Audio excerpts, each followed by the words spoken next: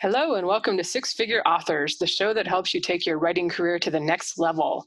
We're sharing our own insights as authors who have been publishing since the beginning of the e-reader revolution, and we're also interviewing industry experts and other successful authors to help you figure out what's working right now. I'm Lindsay Baroker, and I'm here with my two co-hosts. I'm Joe Lalo. And I'm Andrea Pearson. And in this episode, Joe and I are interviewing Andrea. And we recorded this a few months ago. We weren't quite sure that Andrea was actually going to come on and become a host. So there's nothing about that in the actual interview. So if it sounds like it's a little out of date, that's why. But I think all the information you give on talking about book launches and stuff will be still useful to everybody listening. Yeah, it's still accurate. I mean, we recorded on June 25th and today is September 18th. So I mentioned in the interview that I'd switched from MailChimp to a new newsletter provider, and that's called Sendy. And I wanted to give an update on that. I'm still using them and I'm still loving it. They're powerful and reliable, and it still only costs me like $3 a month, which is absolutely fantastic. And MailChimp just increased their prices. So for me, I have only about 300 subscribers over there, and it's costing me like $60 a month. And so absolutely ridiculous. So I'm going to be moving everything to Sendy now. Sounds like a good plan. I was going to say that's more than I pay at AWeber for 20,000 between my two lists. So, ouch. Yeah. All right. And I guess we'll just go ahead and jump into that interview right now and hope you guys get something out of it. Yeah. Enjoy. Hey everyone, we're going to be talking to fantasy author and mailing list aficionado, Andrea Pearson, today about how to rock your mailing list, get more subscribers, and sell more books. And we'll probably cover some other marketing stuff too, because we've met Andrea in person and we know she loves to talk all about marketing. She and Joe and I were at Chris Catherine Rush and Dean Wesley Smith's Business for Authors workshop a couple of years ago. And Andrea was always pulling people aside to have marketing meetings where Joe and I were like in the corner, like, oh, should we be like speaking with people at this? Is this like a networking thing? How does that work? So welcome to the show, Andrea. Thank you. Now, for folks who haven't listened to the previous interview we had with you, how about you tell us a little bit about how you got started in writing?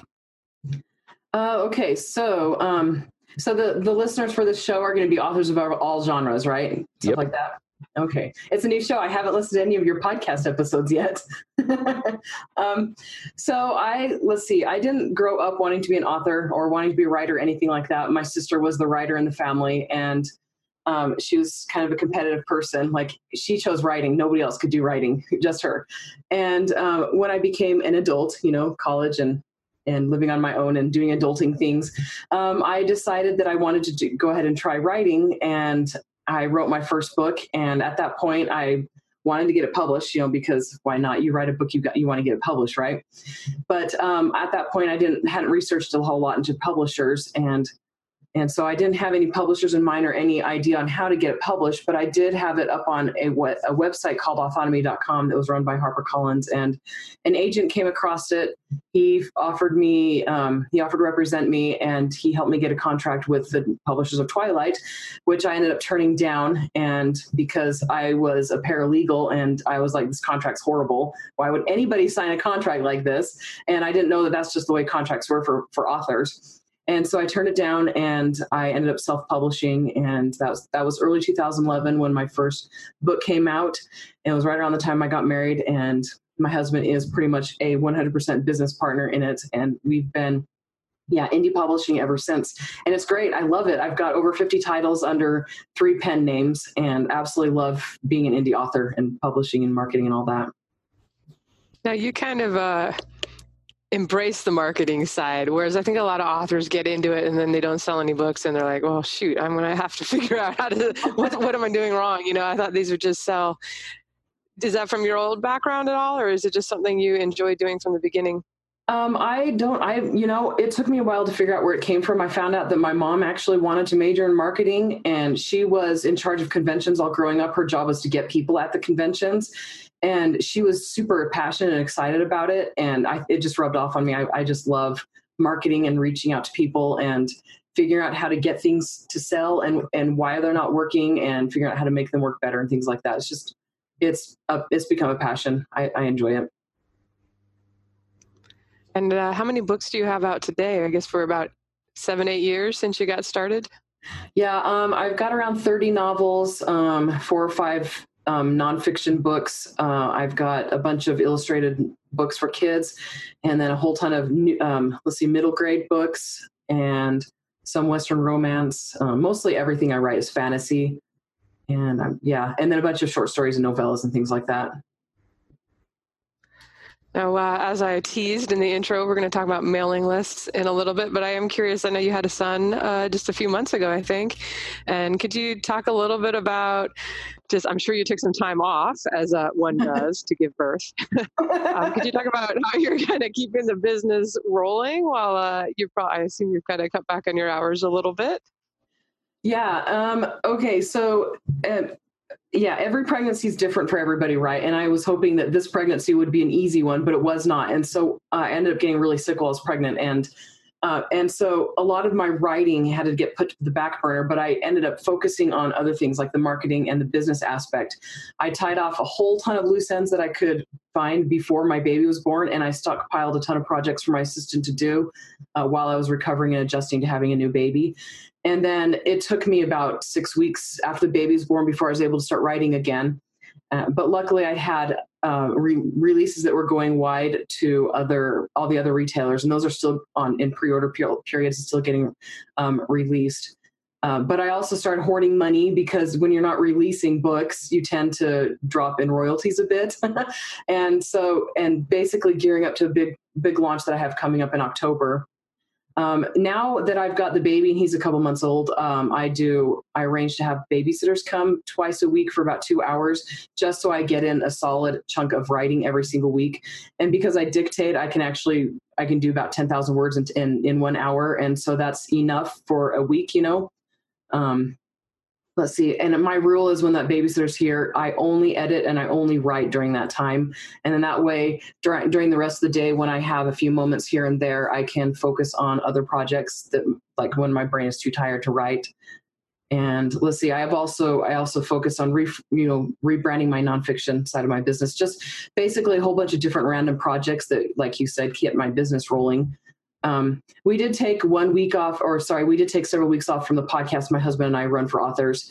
But I only took 1 week off from emailing my newsletter list because last time I had a baby, I took 2 months off, and everything kind of, it fell apart for a couple of months, and it took me a while to get my royalties back up again and get going again. And so I knew I couldn't afford to burn out that much again.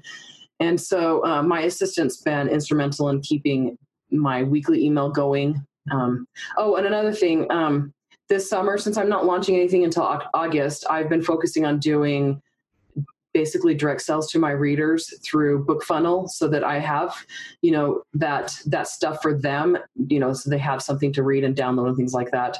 And what I've done there is I just gather old series, put them in one box set, add new author notes, a couple new stories, illustrations, and things like that. And then I sell it direct to them so that I get moolah, because money's awesome. Yeah, it sounds like you're working as hard as most people do who have not had a child recently. Because I know just getting a puppy last summer threw off my game for a while. I was like, yeah, for a couple months she'll be crazy and I won't be able to work. And it's a year later and she's still crazy. So she's cute crazy. Babies to the next level. Yeah. Well, the good thing about babies is they do eventually grow out of needing to be fed constantly and potty trained. So they eventually become self-sufficient. Like my 6-year-old is a huge help. She'll run and get diapers for me and things like that. And actually, I mean, before I had kids, I published 3 books, and then after kids, that's when everything else came. And so I figured out how to be a better author by structuring my life around my kids' schedules. And so just making every minute count, so I've actually been more productive since having kids than I was before, because I'm not going to be done being a parent for a long time. So I had to make it work, Right. And I think everybody's had that experience where if you have the whole day to work on something, it takes the whole day to get as much done. But if you had somewhere you had to go or you've only got 2 hours, you do seem to focus a little more, hopefully. Yeah, it's true. I've heard that people, when they quit their day job and they go writing full time, they like the first 2 months, 3 months are, they're all over the place trying to get back into a good schedule. And I mean, you got to give yourself time to relax too. You know, you just quit a job, so sleep in for a few weeks.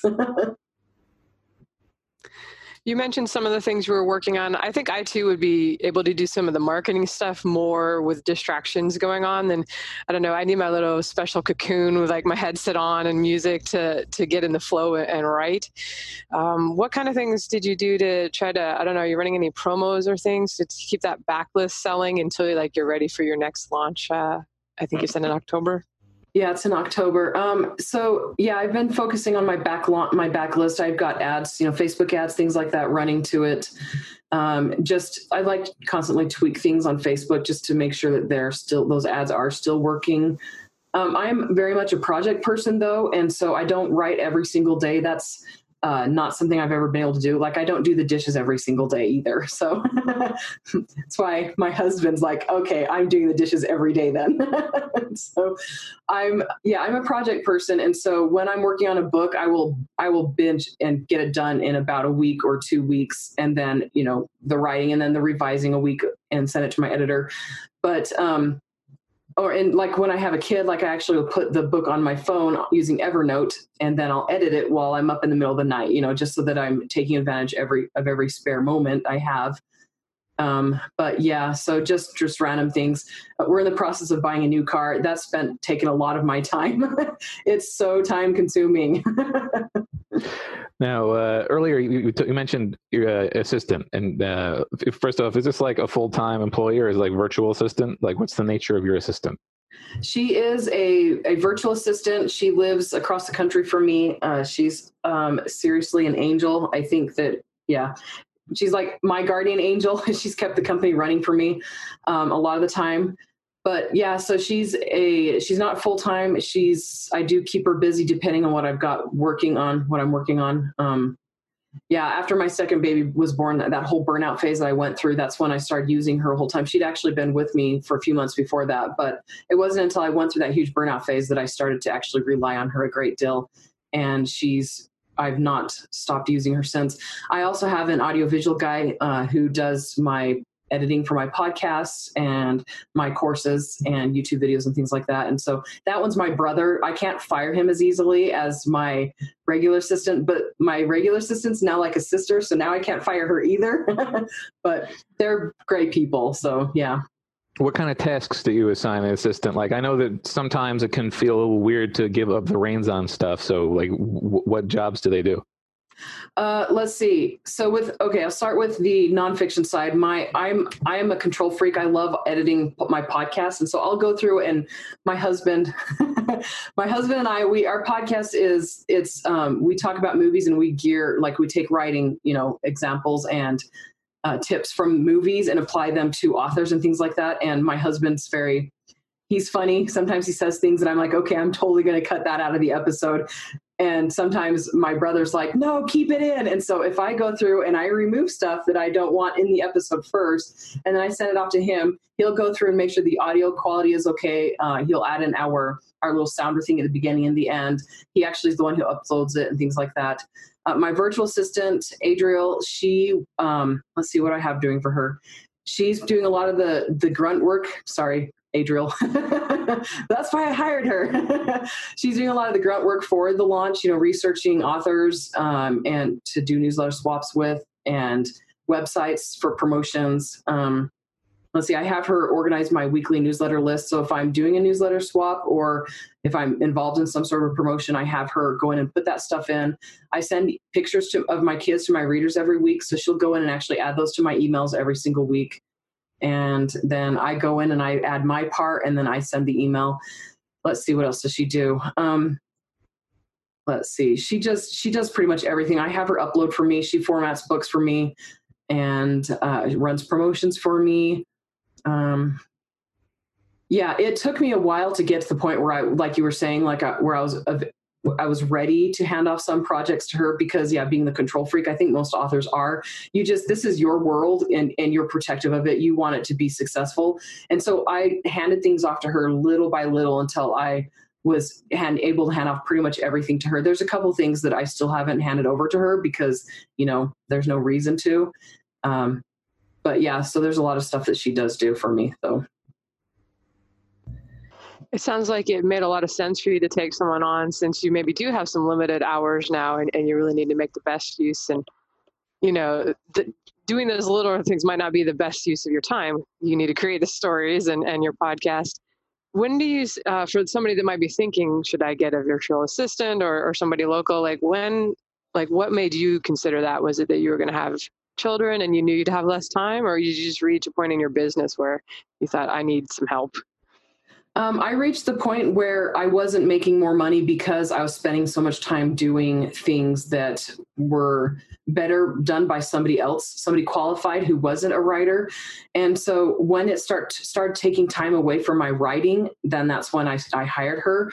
And then also, like, one thing that I always tell my clients and just other authors in general is sometimes it doesn't make financial sense to hire an assistant. And my husband and I live debt free. We don't advocate, getting into debt, but sometimes when I hired her, I actually pulled money from our personal lives to finance her in the beginning until her work overtook, basically paid for itself, so that my book royalties caught up and exceeded. And then now, of course, the business pays for her completely.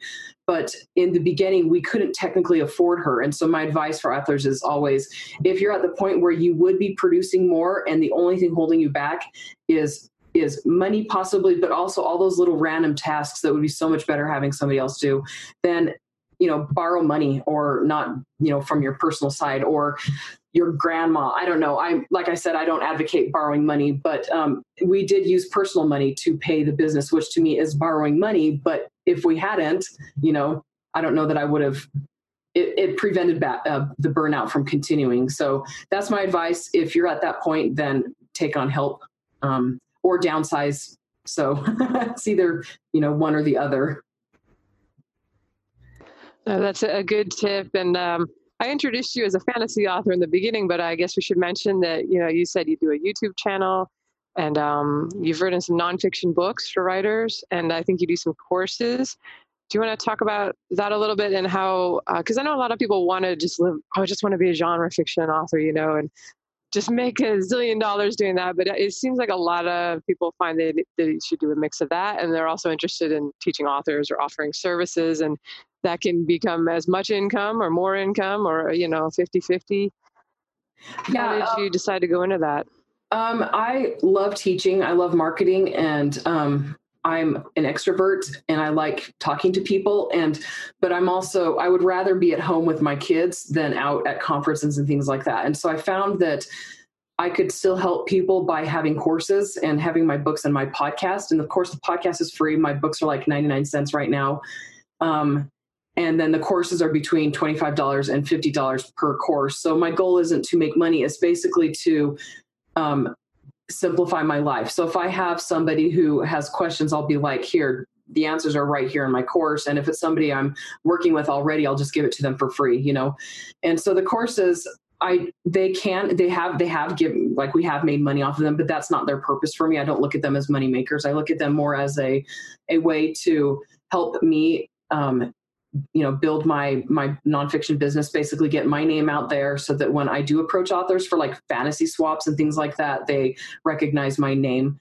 I do make the majority of my money on my fantasy side. I'm more passionate about being a fantasy author than I am about being a nonfiction author. I have ideas for more nonfiction books, but it just doesn't pull at me as much, And so, if you go and look at my nonfiction books, you can tell that I never promote them. They've got like 1 or 2 reviews on them. They're just there basically for me to give away or, to direct people to my courses and things like that. And so, yeah, I'm a horrible, what's the word? I'm horrible selling myself as a nonfiction author. So. No, I would struggle too. Like I enjoy teaching and talking to talking about this stuff with people, obviously, or we wouldn't keep doing podcasts. But it can be, I don't know, it can be intimidating, the idea of like creating a course and like asking people for money. And even though you know what you're talking about and you have value to give, if you're kind of an introvert, I think that's a challenge too. Is it's easier to say, hey, try my fantasy, it's fun, Whereas I can teach you things, give me money.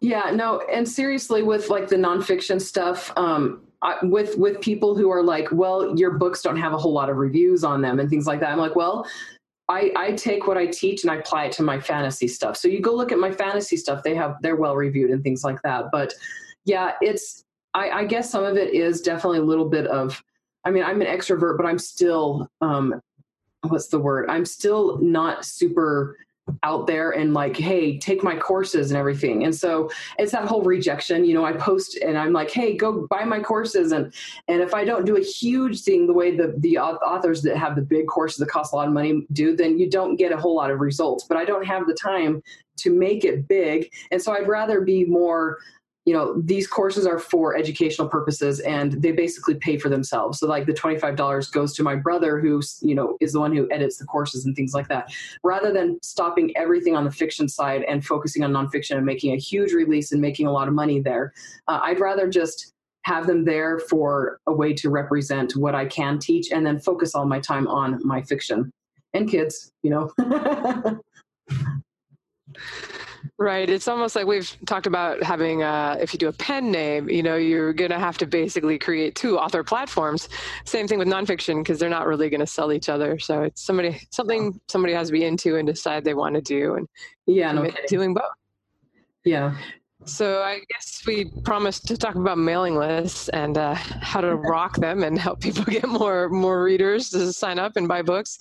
So first I want to ask you, because I think you used to be with MailChimp, or maybe you still are. And back in May, this is 2019, in case anybody stumbles across it in the future, they made some changes. So could you talk about that a little bit? Did it affect you? And are you still recommending them as a mailing list host for authors? Okay, so the changes that MailChimp made,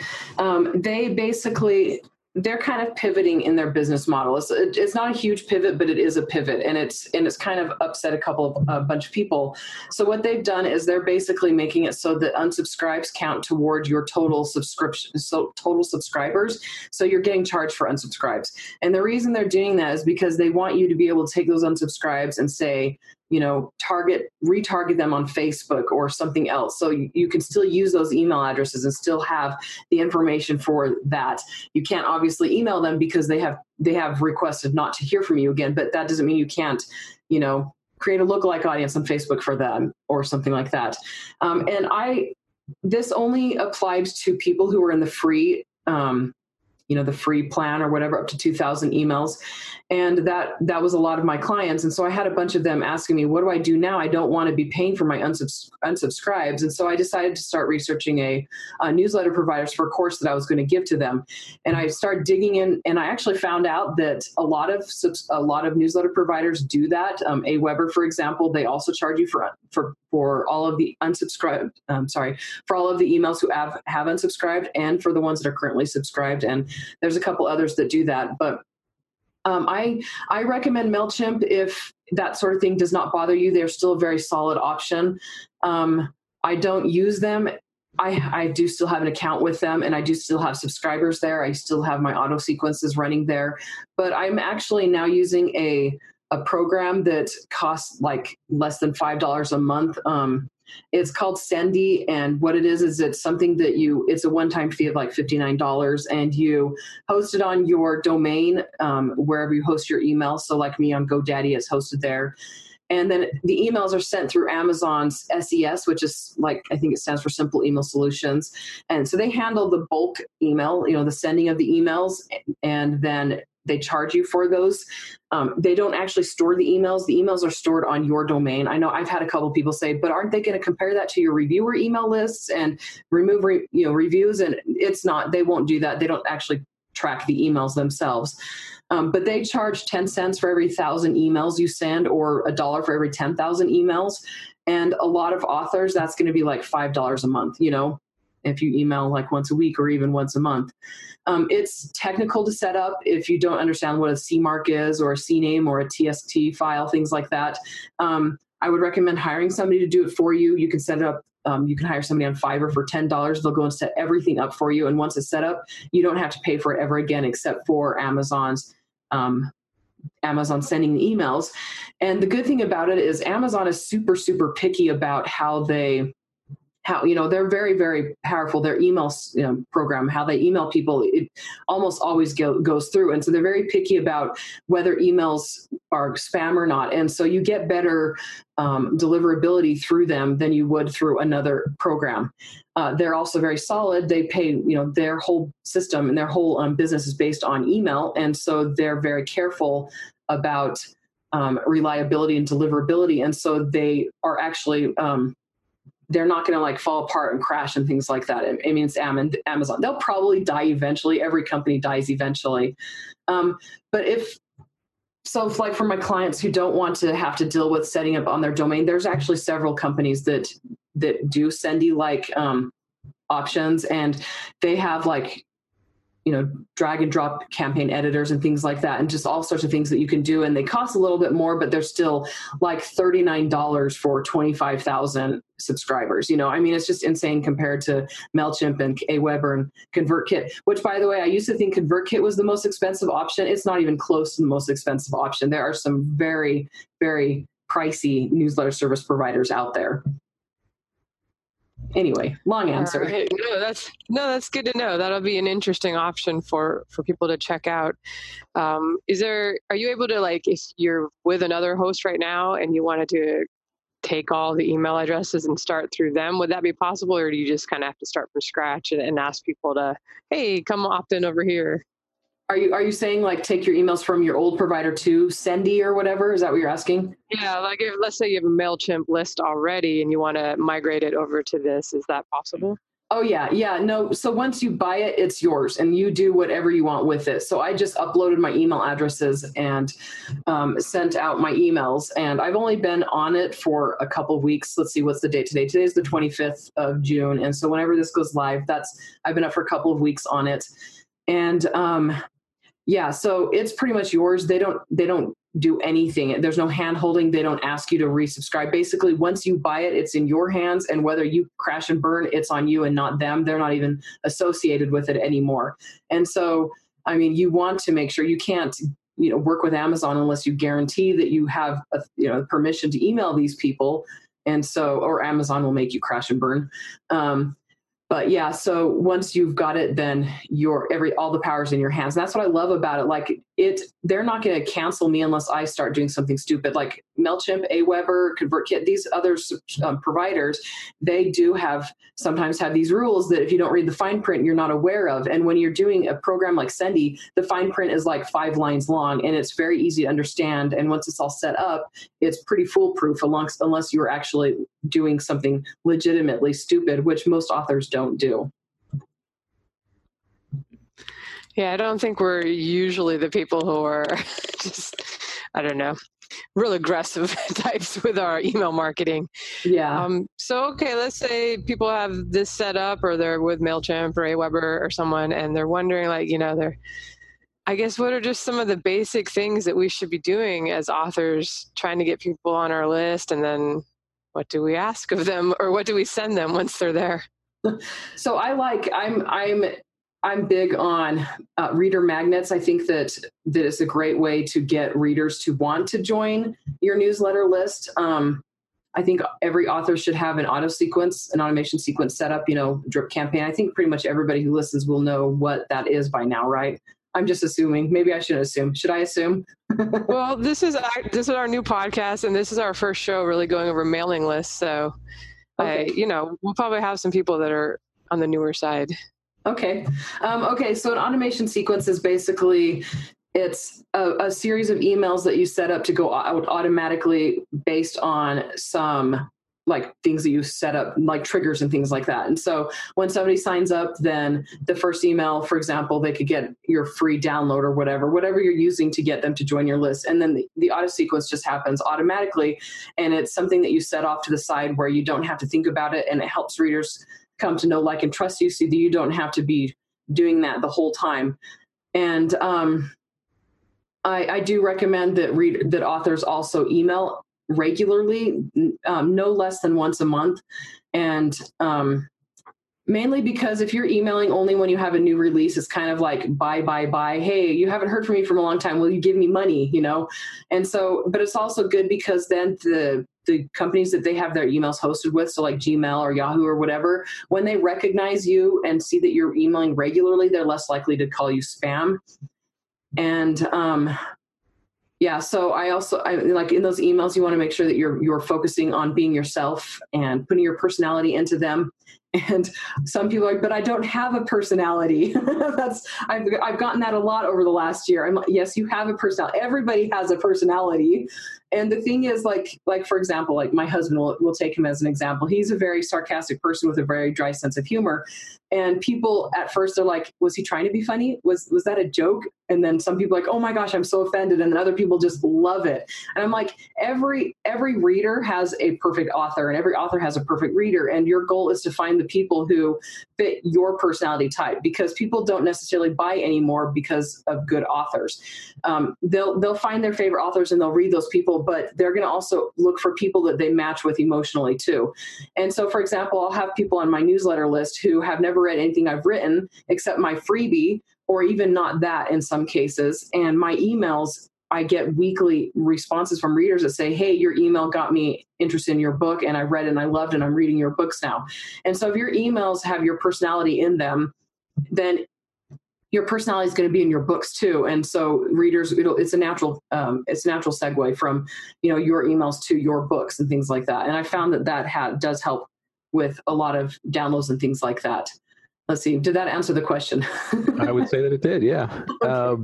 There's a couple of things about newsletters. There's a couple of things about writing in general, but newsletters in particular that feel like a little bit of a catch-22. Like, for example, you mentioned reader magnet, right? Yeah. Obviously, a reader magnet is going to draw people into your newsletter. But how do you get your word out that you have this reader magnet? Like, what is the nature of the reader magnet? Okay, so for me, my reader magnet is a box set of stories that are related to pretty much all of my fantasy series. In the beginning, I was doing one book or books that were just random books that, that I didn't sell very often. I would just give those out for free, or I would give out the first book for free or the second book or a related side story. And I found that only targeted readers of one series or maybe two series. And so now I give a box set that has a whole bunch of stories in it that are from all of my series, all of my fantasy series, so that if somebody likes one fantasy series, they get something from that series, and then they can also be introduced to my other series through that same box set. And so in order to get that, the word out about that, I do promotions on a permafree. And so permafrees are really, really easy. I know it's that whole, do permafrees still work? They do still work for me. You have to mix things up. Occasionally I'll have a box set be a permafree for several months. And so I've got a 10-book series. A box set from that series of books 1 through 4 is not a huge financial burden for me to give away for free. And it actually increases my downloads. And so inside that box set, I'll have information on the exclusive box set the readers can get by signing up for my newsletter list. And so if I'm pushing that box set, then it naturally builds my newsletter list, which also naturally builds my ARC team and gets reviews on my books, because I have that as all part of my auto sequence. Yeah. So there you go. All right. Now, like some people, this is the 6-figure authors. Some people have been doing at this for a while, and newsletters can sort of go stagnant. You'll start off a newsletter and you'll be getting dozens of new signups, and it just slowly trickles down. Do you have any sort of, and this also goes for people starting a newsletter, but do you have any sort of advice for like jump starting or revitalizing a newsletter that maybe has slowed down or hasn't gotten started? Yeah. Okay. So jump starting a list, so jumpstarting and revitalizing is kind of like the same thing, right? But jumpstarting is like when it's completely dead is the way I picture, you jumpstart a car. So in that case, I would probably do list building things. I would try to re-engage the current readers, but I'd also focus on adding to it, because sometimes people, if any of you have ever watched Better Off Ted, there's a line in there, everybody dies, Linda. So sometimes, things happen. You don't know what's going on in your reader's life. And I have had, emails bounce back. I've heard back that some of them have gotten sick, they don't read anymore, or they've passed away, or they've completely change their lifestyle and things like that. And so you can't just expect that once they wanted to be on your list that they still want to be on your list. And so I'll do things that will re-engage them. So I'll do giveaways, I do contests, I'll do newsletter swaps with other authors. Let's see. Yeah, so you'll get a lot of bad email addresses at that point. So if you start emailing again after you haven't been emailing for a while, you will get bounces, you will get unsubscribes, and that's not a bad thing. You want to make sure that you're also focusing on cleaning out your list and things like that. You don't want to have a whole lot of dead weight in there. And I'll talk about that, I guess, in a little bit if I remember. But I do multi-author. Lindsay laughed. This is what happens when we give the questions ahead of time. You're like, oh no, wait, I won't talk about that for 3 more questions. Back to this one. Yes. Yeah. So I like doing the big newsletter list builders because I've found very, very dedicated readers that are just as dedicated as my organic subscribers through those types of things. And so when my list is starting to die, I'm like, I will go out and do some big newsletter builder and things like that. And I'm very, very careful with them. I make sure they go through a completely separate automation sequence. And if they're not engaged, I cut out all the dead ones and then put all the good ones into my main list. But those ones, they become just as dedicated and as my others. But like I was saying, your personality will attract the ones who resonate with you. They'll stick around. But yeah, so I would start emailing regularly, like once a week, once a month, or whatever like that. Ask them what they want, give them freebies, and then, like I said, clean out the ones that like the dead weight and things like that. And there was a question at one point, wasn't there? I think there's a question in the future that Lindsay was talking about. No spoilers for 2 questions ahead. I love this idea of putting together a bundle of all of your bonus stuff from different series. Because right now on my sci-fi list, it's been just kind of like I keep adding things like here's the download link to the new, background short stories. And so now there's like 8 things for people to download. And I'm like, oh, that would make sense. I could just put them all in one box set and then have, keep it tidy with only one link for them to download. So yeah, and what's great about that feeling. Yeah, like with I used to have like up to 8, freebies, and I didn't want people to join from one spot and say, hey, wait a second, why did they get this free book and I don't? And so I'd have them like in my automation sequence, but what it turned out to be was a whole ton of free books. And so I found that putting them all into one box set simplified it a great deal so that readers weren't feeling like I was going to be giving them a whole bunch of free stuff all the time. It was one item, but because it's a box set, it's a bigger item. And then on the book cover, I'm in the spine, I've got, listed 3 or 4 of the stories. And then at the end it says, and more, so that when I have a new series come out, I can add more and not have to change the book cover. And then all I do is go into BookFunnel and I add the description to the BookFunnel description. And so it's super flexible, That makes a lot of sense. And then if you're just doing things like short stories, you don't have to worry about getting a book cover just for this thing that you're going to do free to your mailing list. So yeah, I will keep that in mind for the next time I want to take a day and kind of, figure that up. And yeah, at least it's easy to format. I'd have to get a new cover to encompass all the things in the bundle. But yeah. Sounds like a good idea. And we should point out, at least with mine, I put exclusive stuff in there that they can't just go choose to buy from Amazon. Is that what you also do? Yeah, everything that's in my box set except one instance, all of it is stuff that they cannot get unless they sign up for my list. And those types of things, I've gotten so many more downloads on them. And you don't want them to be just like random things that are, so a side story that's not involved. I try to pick something that intrigues readers like heavily. Like if it involves romance, a lot of readers, why was that character thinking that at that point? And so then I write a little story about that. Why was he a jerk? Write a little story about that. The things that people ask you about the most, write a story about that and stick that in there and then make it be exclusive. And it's really enticing.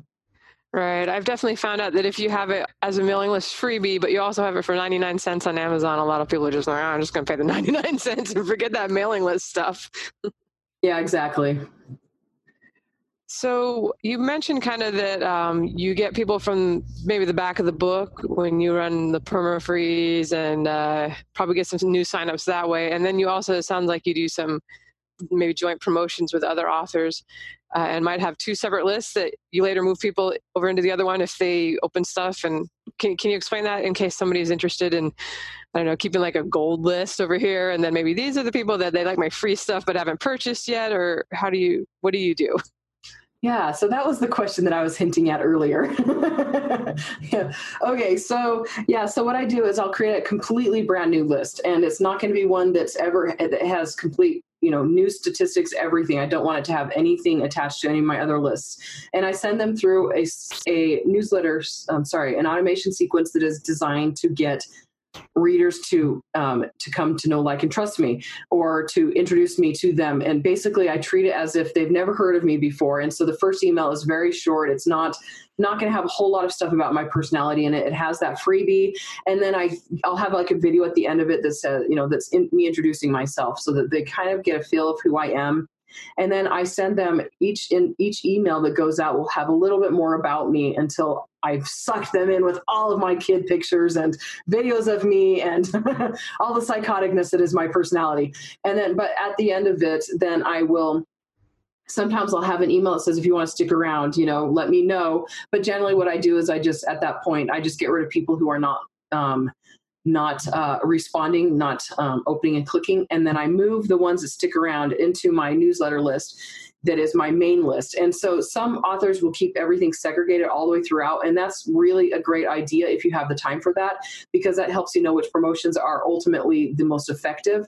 But I don't have that kind of time. And so I will have them be in their own automation sequence in their own list. And then I join them back together into one list. And usually, like I was saying, at that point, I found that the people from the giveaways and from the multi-author promotions, they tend to be just as dedicated as my organic readers, because by that point, a lot of them have read something I've written. A lot of them feel like they know me. And then that way my main list is more representative of, more organic readers in that case.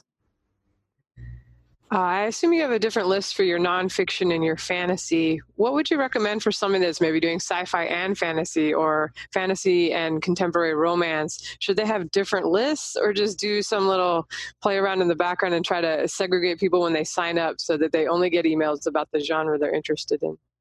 Lindsay, we don't believe in segregation. Okay, I'll get flagged because I use that word once the search for once Google can search audio. Yes. Rankings. And then your podcast will go down. Yes. Okay, so it depends. My question is always, how much time do you have? What's your life like? I do know some authors that will join their lists and they'll have tags on separate genres and things like that. I like keeping everything completely separate, because then I can look at each list individually and see how healthy they are completely separate. I don't have to dig down into tags or anything. And also my question for people is always, well, how much do you care about Amazon algorithms? Because if you care about Amazon algorithms, then you're going to want to keep your list separate. My nonfiction authors, they don't care about my fantasy, or I just assume they don't. Maybe they do. And a lot of my fantasy readers don't care about my romance. A lot of readers don't switch genres very easily.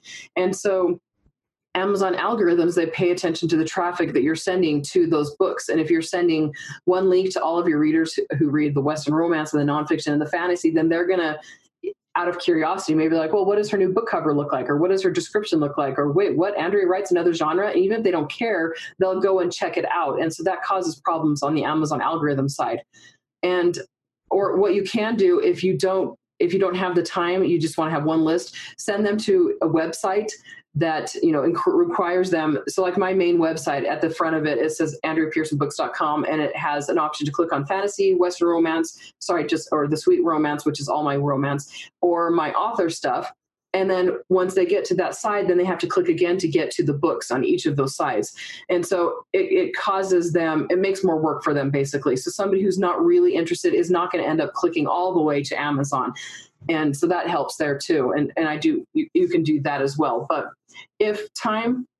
setting them up in the beginning, that's where the most of the time is. And once you've got it all set up, then it doesn't take a whole lot of time to keep those readers segregated, And so it's just, requires emailing separately regularly too, which I don't email my nonfiction list. I think the last time I emailed my nonfiction list was probably 8 months ago, but and my romance list was probably a year ago. So fantasy, that's where my attention is. So yeah. Yeah, it can be hard to come up with things for one list if you're only publishing in the other list this year. But I've done that and had long gaps and just restarted it when I switch back to that genre. And you'll get some unsubscribes, but then you'll be like, I've been waiting. Other people will be like, I've been waiting and waiting for you to come back and start writing in my genre. So I feel people are generally forgiving. They are, yeah. So you mentioned that when you do like a promo, you might have a series of autoresponders with, pictures of your kids and maybe some freebies. Do you do the same thing with the organic signups that are coming from the back of the book? You mentioned you've got this bundle that you can send them to. Do you then email them again? Cause I assume people will know that you can set it up to like every week something goes out for the first 6 weeks, or you just say, here's your bundle, and then you're just going to get the regular broadcasts after that. I have a different automation sequence that is a little bit more personal right off the start, just because usually by the time they finished a book, they want to get to know me more. And so I give a little bit more of my personality in the beginning. So I have several different autoresponders, and they're absolutely powerful. I think that they're wonderful. So the first one has the link to download the box set, and with the related stories in it. And then each email, like I said, will introduce me to them. And there is, you can, if listeners want to, they can go and listen to our last episode, the one on Science Fiction Fantasy Marketing Podcast, where I actually talk about the autoresponder sequence that I use the most. But now the things that I do differently, I do have a video in almost every single email of me talking to my readers. I started doing Facebook Live videos, and I've found that if they hear your voice, they respond better also, like they feel like they know you. Just like me, when we went to the business masterclass, I was like, Lindsay, hey, how's it going? You don't know who I am, but I listen to you, so I know who you are. But yeah, almost all of them include pictures. So the whole goal with them is to help them continue to know, like, and trust me. Just because they've read one of my books doesn't mean they're going to remember my name in a week or even a day, So actually there are studies that have shown that people don't remember an author's name until they've read 4 or more books by that author. And most people don't remember the names of the books. And so you want to do your best to help them read your books, get through a series, and come to know you. My autoresponder for my main list includes an email that asks for them to post reviews, and depending on which book I'm focusing on. So right now I'm focusing on a book called The Shade Amulet. And if people go and look at it, only about 40 of those reviews came from my ARC team. The rest came from people on my list that going through my autoresponder and saying, yes, I would love to review your book for you. And then I also asked them to join my ARC team. And then I just throw random things in there sometimes. Like my husband and I went through a phase where we wanted food that was really good. So we were asking for recipes. And so I had an email in my autoresponder that asked for recipes along the lines of the food we were asking for. And so that was very helpful too. So it just depends on what you're working on. If you want to poll your readers and find out where they're from, you can add an email to your autoresponder that automatically asks them, where are you from? How did you find me? What's your age? What's your gender? What do you normally read? How long do you read a book? What price point is a good price for a book? And things like that. Just anything you want to find out. And I have found that readers love it when I ask them these kinds of questions. They absolutely love being involved. And so I do polls quite regularly. They're fun to get too, fun to read through their answers. People are very blunt sometimes. This is true. I had my very first series I wrote. I still get a lot of email. Like every time I'm in a poll, like, what should I write next? More books in that series. You're wasting your time, Lindsay. I know. Like, I don't like any of your other stuff. Just write more in that series than those characters. I'm like, all right, I'll keep it in mind. Thank you.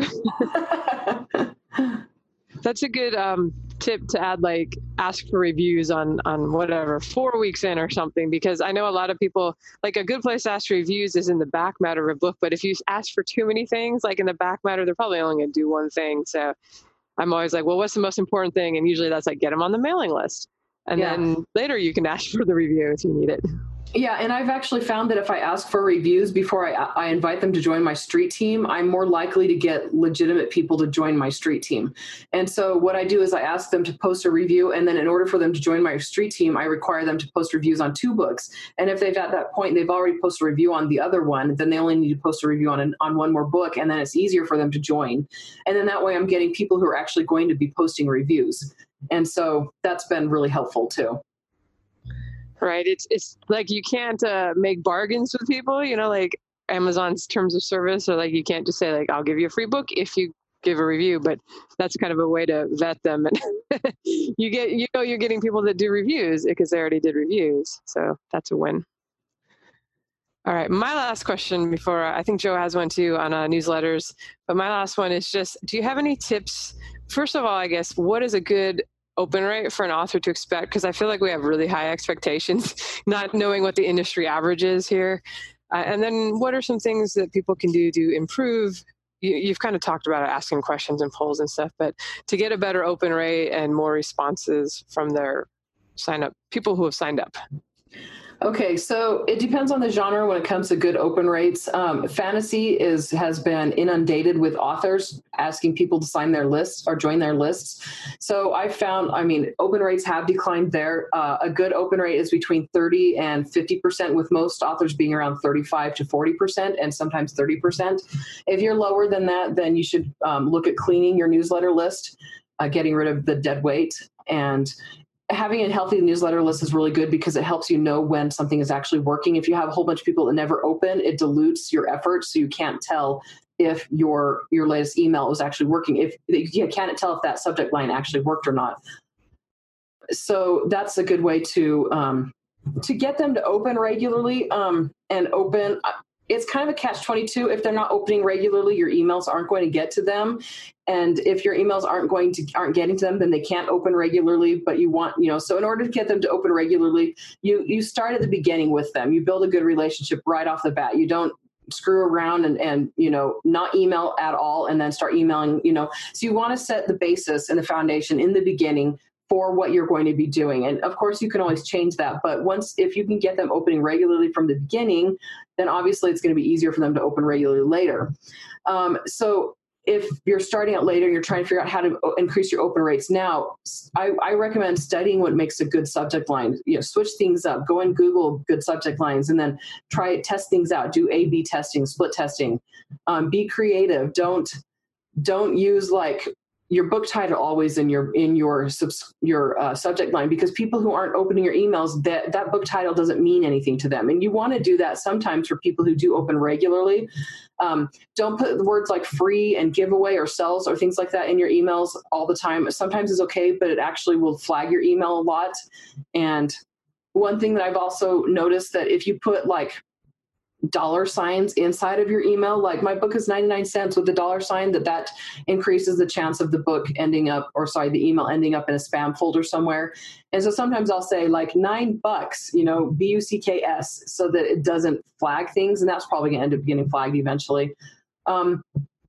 So basically studying what opens, good open rates, keeping your list clean so that you can tell what's actually working and what's not working, and email regularly just to keep people engaged so that, Gmail knows that you're a legitimate person. Okay. So now let's imagine that somebody didn't do any of that and they ended up with a list, and they have a list that's been going for a while, but the list has not been pruned. It needs to be rehabilitated. Like, how do you get rid of dead weight on your list? So I think it depends on how long it has been since you last emailed. I would recommend do not create a new list. Don't move those emails to a new list. Leave them where they are, because you can flag your account and get your account suspended if you haven't emailed in a long time. And so, for example, I had an email list that I didn't have an easy way for people to unsubscribe. This is back in the Stone Age. They would email me to ask to be unsubscribed. And when I moved that to MailChimp cleaned. I mean, they yelled at me first off, and then they're like, you need to clean this list. Email them individually, ask them to resubscribe. And I know that some newsletter providers will actually delete email addresses when you do that. And so you're going to want to keep it where it is and send out 2 emails.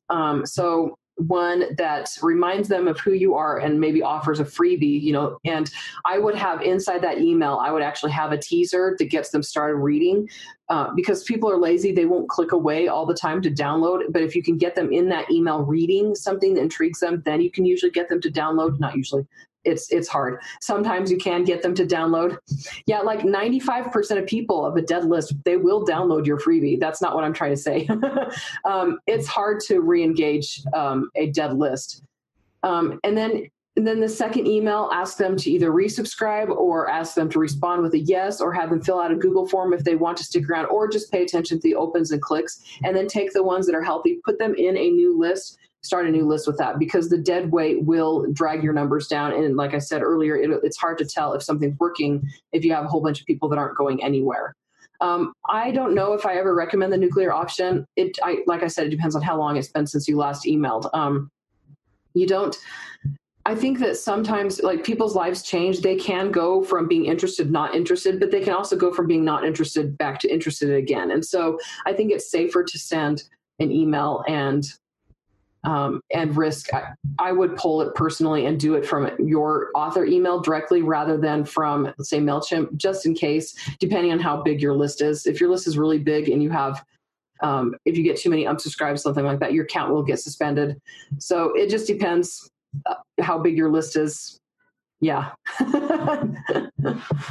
All right, cool. Well, let's wrap up with a couple of extra other marketing things rather than just newsletters, in case anybody's eyes or their head's about to explode. We're up to 2019 now. So what are some of your favorite marketing tactics that authors should be implementing that are still working here in 2019, assuming they're doing all the things you already talked about with the newsletter? Okay, so there's one that I'm really passionate about, and I think I'll talk about that list last. But I think read books in your genre, indie books in your genre, reach out to those authors and work with them. If you're passionate about a book, your readers will be passionate about it. That author will get good results from you. You can build relationships based on a mutual love for a person's book. And that relates to the one thing that I want to talk about last. I'll go back to that. Facebook ads still work for me. I know that a lot of people say they don't work. I think that what happens is people get set on one tactic and then they're like, it's no longer working. Facebook ads don't work anymore. That means you need to mix things up. So try automatic targeting, try aiming for impressions instead of clicks. Just try different things. Mix up your images and your descriptions. Follow authors on Facebook and start paying attention to the ads that get sent to you. If an ad has a lot of has a lot of comments and a lot of likes, a lot of shares, then you know that ad is probably doing well. So see, copy what that author is doing with their ads and do that with your ads, and just experiment with things all the time. Amazon ads still work. My husband's the one who does Amazon ads for me. I'm not into that side as much anymore now that I've handed it off to him. But he says that the automated keywords work really well on Amazon right now, not necessarily keywords, those thousands of lists of keywords that authors used to do. We have a theory about that. Amazon used to encourage up to 1,000 keywords because Amazon's algorithms were learning what was working so that they could better improve their automated lists and suggestions. And so now their automated lists are actually working better than their automated keywords, are actually working better than keywords that authors are coming up on their own. I think that rapid release is still a good option. If you can't write quickly enough to do a huge rapid release where like once a month you're releasing, then write 3 books and then rapid release those and then write the rest of them and then take a couple months off, 3 months off to focus on other things and then write some more. But my most favorite one, this is something like, why are not authors not doing this more? I don't understand. Download bonuses. When I have a new launch or a new release and I want people, and I really, really want them to do it, I do download bonuses. And so so I get like 75 to 100% to 150% to 200% more downloads when I use download bonuses. And download bonuses can be anything from like an illustration or a books or short stories, or I've done word search puzzles. I've done color. I'll take my book cover and convert it into a cartoon for people to color. Because, back in the day, those adult coloring books were really popular. They're still popular. People just don't talk about them very much anymore. And then when readers, what they do is, and this is totally legal, by the way, a lot of legitimate companies and people do this that are not in the indie author world. So you can send out an email, you can set up some download bonuses that are based off of things that you know your readers like. You can ask your readers ahead of time, what would you guys like as an incentive to download a book? And then you set it up to go out automatically when somebody forwards proof of purchase to your, like, a Gmail account. So what I'll do is I'll do like a dummy email address, call it book title download bonuses @gmail.com. And then you can set up Zapier to automatically email them a link to download their download bonuses.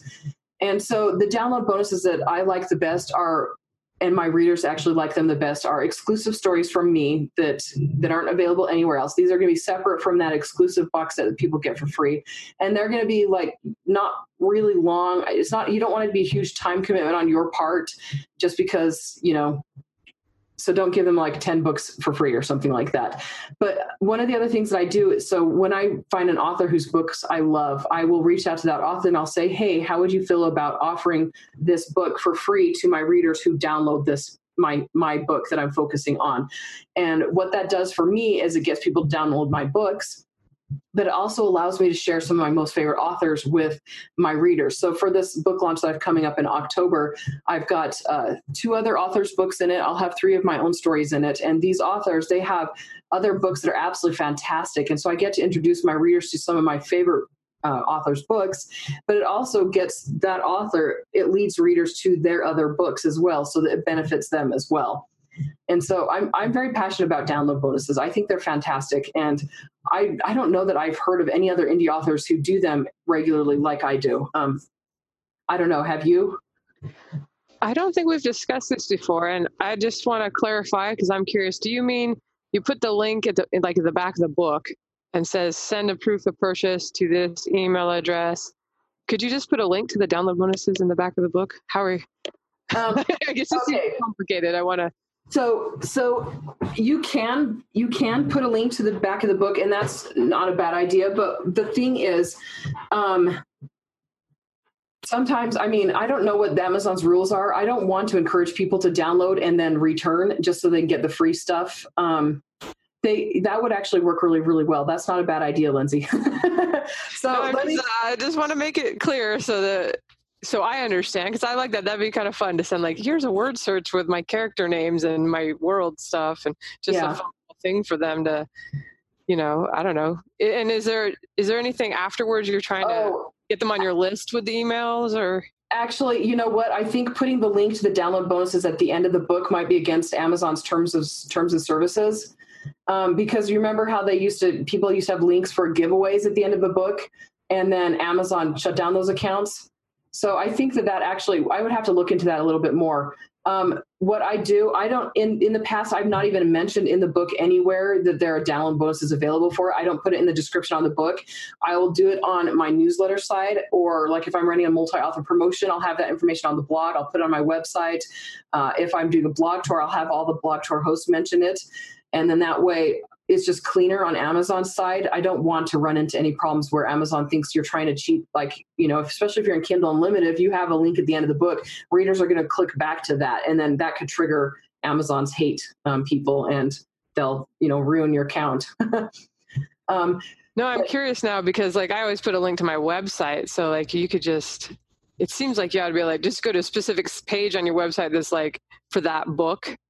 And here's the stuff. But yeah, I understand wanting to make sure you're not angering the Zon and by doing anything that could be construed as, I figure if they bought the book and the link was in the back of the book, at that point, you're just here, go to my website, more stuff.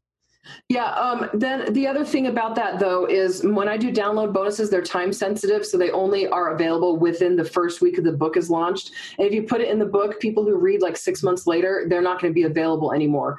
And the reason for that is I want them to download within a specific period so that I can catch, make the ranking and catch Amazon's email system. So if your promotion is not time specific, then I think that would work really well, putting a link at the end of the book where it doesn't matter if they don't download right away. But a download bonus, the purpose of them is to get them to download and immediately. You want them to download during that specific week. And so I tell my readers that the download bonuses are only available until the end of that launch week, so that just so I can get them to download the book during that time. Though you could do it where you say, I'm uploading a new version of the book that will no longer have the link in it at the end of that week. And so then that way they could still get their download bonuses, even if it takes them 6 weeks or 6 months to read the book. And then, so that would actually be a good workaround. I'm liking this. Thank you for helping me brainstorm for my next book launch.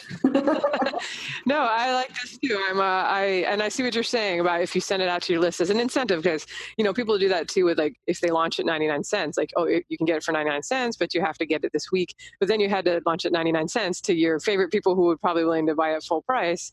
This instead rewards them for getting something early that they were going to eventually buy anyway. Yeah. Yeah, I'm liking that. That actually saves a lot of work if you put the link in the back instead of, Zapier is wonderful. I don't know if you've heard of Zapier before. Have you? I have heard of it, but not used in this context. I think you said that was how you were checking the proof of purchase and automatically sending them the stuff. Yeah. So what you do is you set it up so that their little Zap, it's like their automatic task. So readers would forward a screenshot or their confirmation email from Amazon, and Zapier, as soon as that email comes in, they automatically send out an email that you type up, and it goes to them, and it includes a link to the download bonuses. And sometimes people are like, well, how do you keep people from sending fake proof? Well, first off, you don't tell them it's an automatic email. Second off, I've never actually had anybody, and I've been doing download bonuses for a long time, I've never had anybody email a fake proof of purchase, or whatever. I always make sure, so that it doesn't trigger the automatic email, I make sure that they know that they have to email me with questions. They cannot email that email for anything other than the download bonuses. And I have either myself or my assistant monitor it, and I let them know it's not going to be something I'm going to answering emails at, because if you answer it, then they answer back, then that triggers another automatic email, So anyway, and that's also, it's helpful that way, because then you can see how many people are downloading the download bonuses. Whereas, sometimes it's hard to tell, like if you've got like an image on a website, you could have them go to it, but you don't know how many people are right clicking and saving it. Right. But the emails, I leave them all unread in that email account, and then I can see at a glance, look, 300 people have taken advantage of the download bonuses so far, and things like that.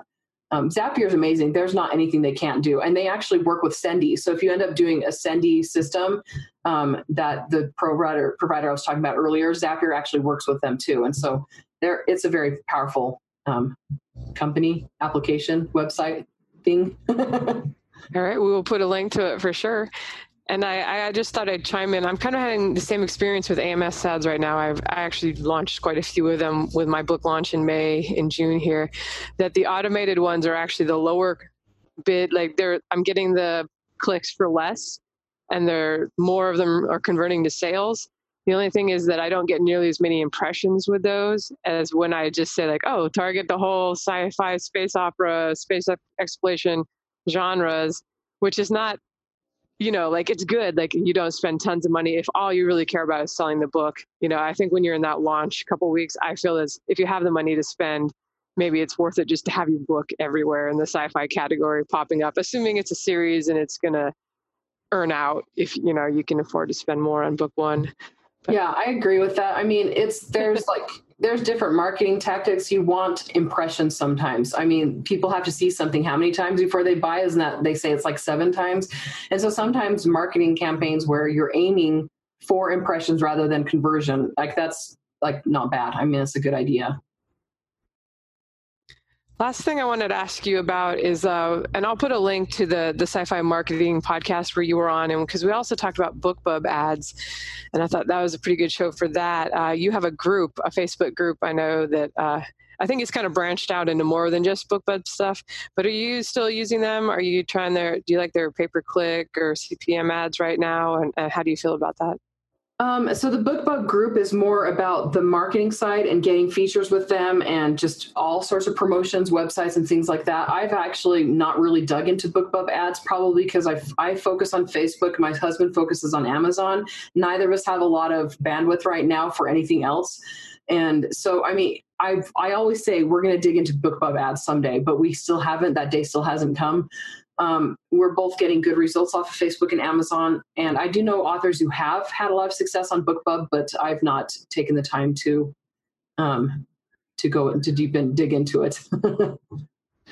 All right. So I guess I have one last question is, when we were setting this up, you mentioned that you've got, and we mentioned a bit earlier too, that you've got a big launch coming, like a major launch for your next thing. Are you trying anything new for this big launch? Or is this going to be just all the old tactics more so? It's going to be all the old tactics. Just kidding. No, well, it's like a mix of new stuff and old stuff.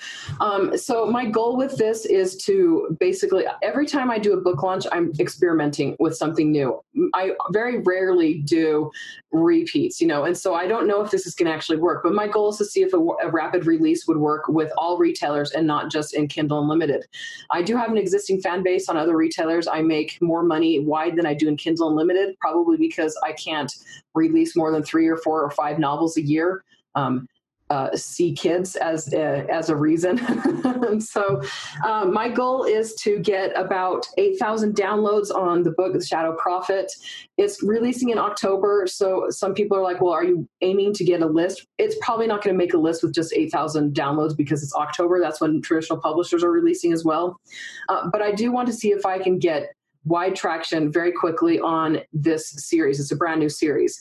And so what I'm doing, so some of the old, some of the new, I'm doing a multi-author promotion. I do those regularly when I have a book launch. I make sure my book is at the top. I tell authors that only 99-cent books are available. In that promotion, I'll mention the download bonuses. So if they download this, they can get those download bonuses. I'll be doing promotions through websites, so like ENT and the other websites where if your book is brand new, it doesn't matter. And then I've got a couple merchandisers that I'll be reaching out to and saying, hey, can I get a little bit of love on this new release? And newsletter swaps. What I'm doing with newsletter swaps is I am going to be reaching out to about 400 authors, fantasy authors, and with the goal being 100 newsletter swaps. And just during that week, that main week of the promotion, there's a little caveat with that right there. I don't want to overwhelm my readers. And so I will be spreading out my end of the bargain over a whole year, just because, if somebody has a big launch coming up and say February of 2020, then I will share their book in February rather than me doing it all at one point. And then I'm also, because sometimes if you do too many, I just want it to be beneficial for the authors who are participating. And so I'm also going to be offering 1 or 2 of my courses, my marketing courses for free, so if you would rather get a marketing course instead of having me tell my readers about your book, that's an option. And then, like I said, I want to reach 100. I want to swap with 100 authors. And so not everybody's going to say yes. So I'm going to be reaching out to like 400. And then my goal is to spend around between 7,000 and 8,000 on Facebook ads, or just on this launch itself, just to see how, what that sort of a big push. Because I've never done it. I've done it between $2,000 and $3,000 on a launch before, but I've never done anywhere higher than that. And like I said, I like experimenting. I want to see what will happen if I do this. And I feel like this book, out of all of the launches I've done so far, will, it's a good potential solid one to get those, a bunch of downloads. Like the hook is hired to assassinate a woman, or the woman he loves. He's a demon hunter and he gets hired to assassinate the woman he's in love with. And like I said, I'll be using pre-orders, and I'll be tweaking my Facebook ads during the pre-order period just to see, say I'll have one ad running for 4 days. How many pre-orders do I get during that time? And I won't be telling my readers about the book at that time either. And then I've got a website set up where it's got the description of the book, the cover of the book, and at the end it says, if you would like to know when this book is released, join my newsletter list and get this exclusive box set for free in the process. And I've had a bunch of people sign up already, even though the book is only up for pre-order on non-retailer websites. And then let's see, I'm going to also, about 5, 6, maybe 7 weeks before the book launches, I'm going to start emailing it in chunks to my readers and asking them for feedback on the book. My objective with that is if my readers like the book, then other readers will too. And then at the end of each new section, I'm going to have links for them to take action. So I'll have a link to a form where they can go and give me feedback on the book or what they've read so far. I'll have links for them to pre-order and get their download bonuses. I'll have a link for them to enter a giveaway and all of that. And I think I did mention I have a podcast. My husband and I have been updating my listeners every single week on what I've been doing so far leading up to that launch, just so that I can break it down for authors who are interested in following it. Because, who doesn't like knowing what's working and what's not working? No, I'll be interested. I'm sure we'll touch bases before then, but I will be curious to see how everything goes for you. That sounds like a lot of work. You're making me tired. I was asking you, how are you getting by as a new mom, only working a few hours a week or whatever you're managing? So I actually started planning this book launch back in November, December. So what you're hearing is stuff that's been going on for several months. And so it's not overwhelming to me because I've been brainstorming and working on it for a long time. And I'd actually put together a to-do list for every single month. I don't go by days. I go by months, and then I break it into weeks. So my goal is to get these things done by the end of the week. So if I have a day where I'm sick or the kids are sick, it doesn't crash the whole plan. And then and then I have my assistant stuff on that list as well, so that we can both check back and say, this is where I am on this part. And there's certain things in there that it doesn't matter if the ball gets dropped on. Actually, most of these things, it doesn't matter if the ball gets dropped on. It's not like I'm going to stop being an author just because I forgot to, write a short story or something, So I'm not putting a lot of pressure on myself or on my readers or on my husband or anything like that. It's just organization, just making sure I had it organized from the start, and that's helping me with any levels of stress. And that's, I think that is one thing, if you're not a super fast writer and writing 6 or 12 novels a year, that it makes a lot of sense to when you are going to launch a new series to maybe put more into it, knowing that, you can't just pick up the slack with book 2 and 3 that are coming out 2 weeks later. You got to, this is the series maybe that you're working on for the next 3 years. So it makes a lot of sense to really try to give it a good start there. Yeah, and one thing that I've noticed, one thing with myself, I've never done a big book launch before, except the last book in my second series. I had a huge launch on that one. My goal is not to have big book launches. My goal is to have my backlist selling. And so I generally put most of my focus on my backlist and then just release books rather than making them big. But I decided to see how this one would do, So everything that I've talked about with this launch, you can do that with a book that's been out for 5 years. It's stuff that it's more of an evergreen type thing. Doing newsletter swaps almost always works, and spending money on ads and things like that. And so if somebody is, not having a new release coming out soon, but they still want to generate traffic and buzz and things like that, they can still do something like this for just a random promotion and see if they can get a BookBub feature, at the same time. Yeah, that always helps. It's a little depressing to know that one BookBub feature, if you can get it, will equal all of the effort you put in to get 100 letter swaps, It's so true. All right. Well, we've kept you for over an hour, so we better let you go. Why don't you tell us, you mentioned your podcast, but I don't think you said the name, and we'll put the link to it. And anything else you want to mention, your website and where people can find you? Let's see. So my podcast is called Self-Published Strong. It's a podcast that my husband and I do together. We have guests on about once every quarter, sometimes once a month. And we take bad and awful and great movies, and we basically take tips from them and writing things, craft ideas from them that authors can apply to books. And then we make it so that it's basically a craft/marketing show. And so I'll give marketing tips. We give motivational quotes, and then, like I said, craft and ideas based on bad and awful movies from 4 authors. Sorry, we're at the end of the podcast episode. I can tell my tongue's all tangled up. But so if any listeners, if they're big into movies, if they like movies, or if they just enjoy marketing or want to keep up with my launch and things like that, then this is a good podcast for them. We've been going for about 1.5 years now, which is crazy. And I haven't told anybody about the podcast because our lives have been so insane. We moved. I got pregnant right after we moved. I had a baby. And so we've been doing it, plugging away at it. And we've got 2 reviews because we haven't told anybody that it exists. But, and if authors, if they want to do a newsletter swap with me, if they write fantasy, or if they just want to ask questions, they can reach out to me at Andrea@selfpublishstrong.com, or my regular email address, which is ap@andreapearsonbooks.com. And I do have that BookBub Promotions and More group, which I don't use it a whole lot right now, so it's pretty quiet at this point. But I will be going back to doing live marketing tips every single week in live videos once my life calms down a little bit. And they can actually go and watch the videos that have already been posted there. And yes, that's pretty much it, right? I think so. All right, cool. Well, I will make sure to get all the links there, and hopefully we'll get this up in the next couple of weeks. We've been banking a few episodes, so for anybody that stumbles across the podcast, they'll be like, whoa, where'd this come from? There's just 5-6 new episodes. Excellent. And I will let you know when we're live and send you the link, and thank you so much for joining us. Thank you for having me. It was fun. So long, everybody.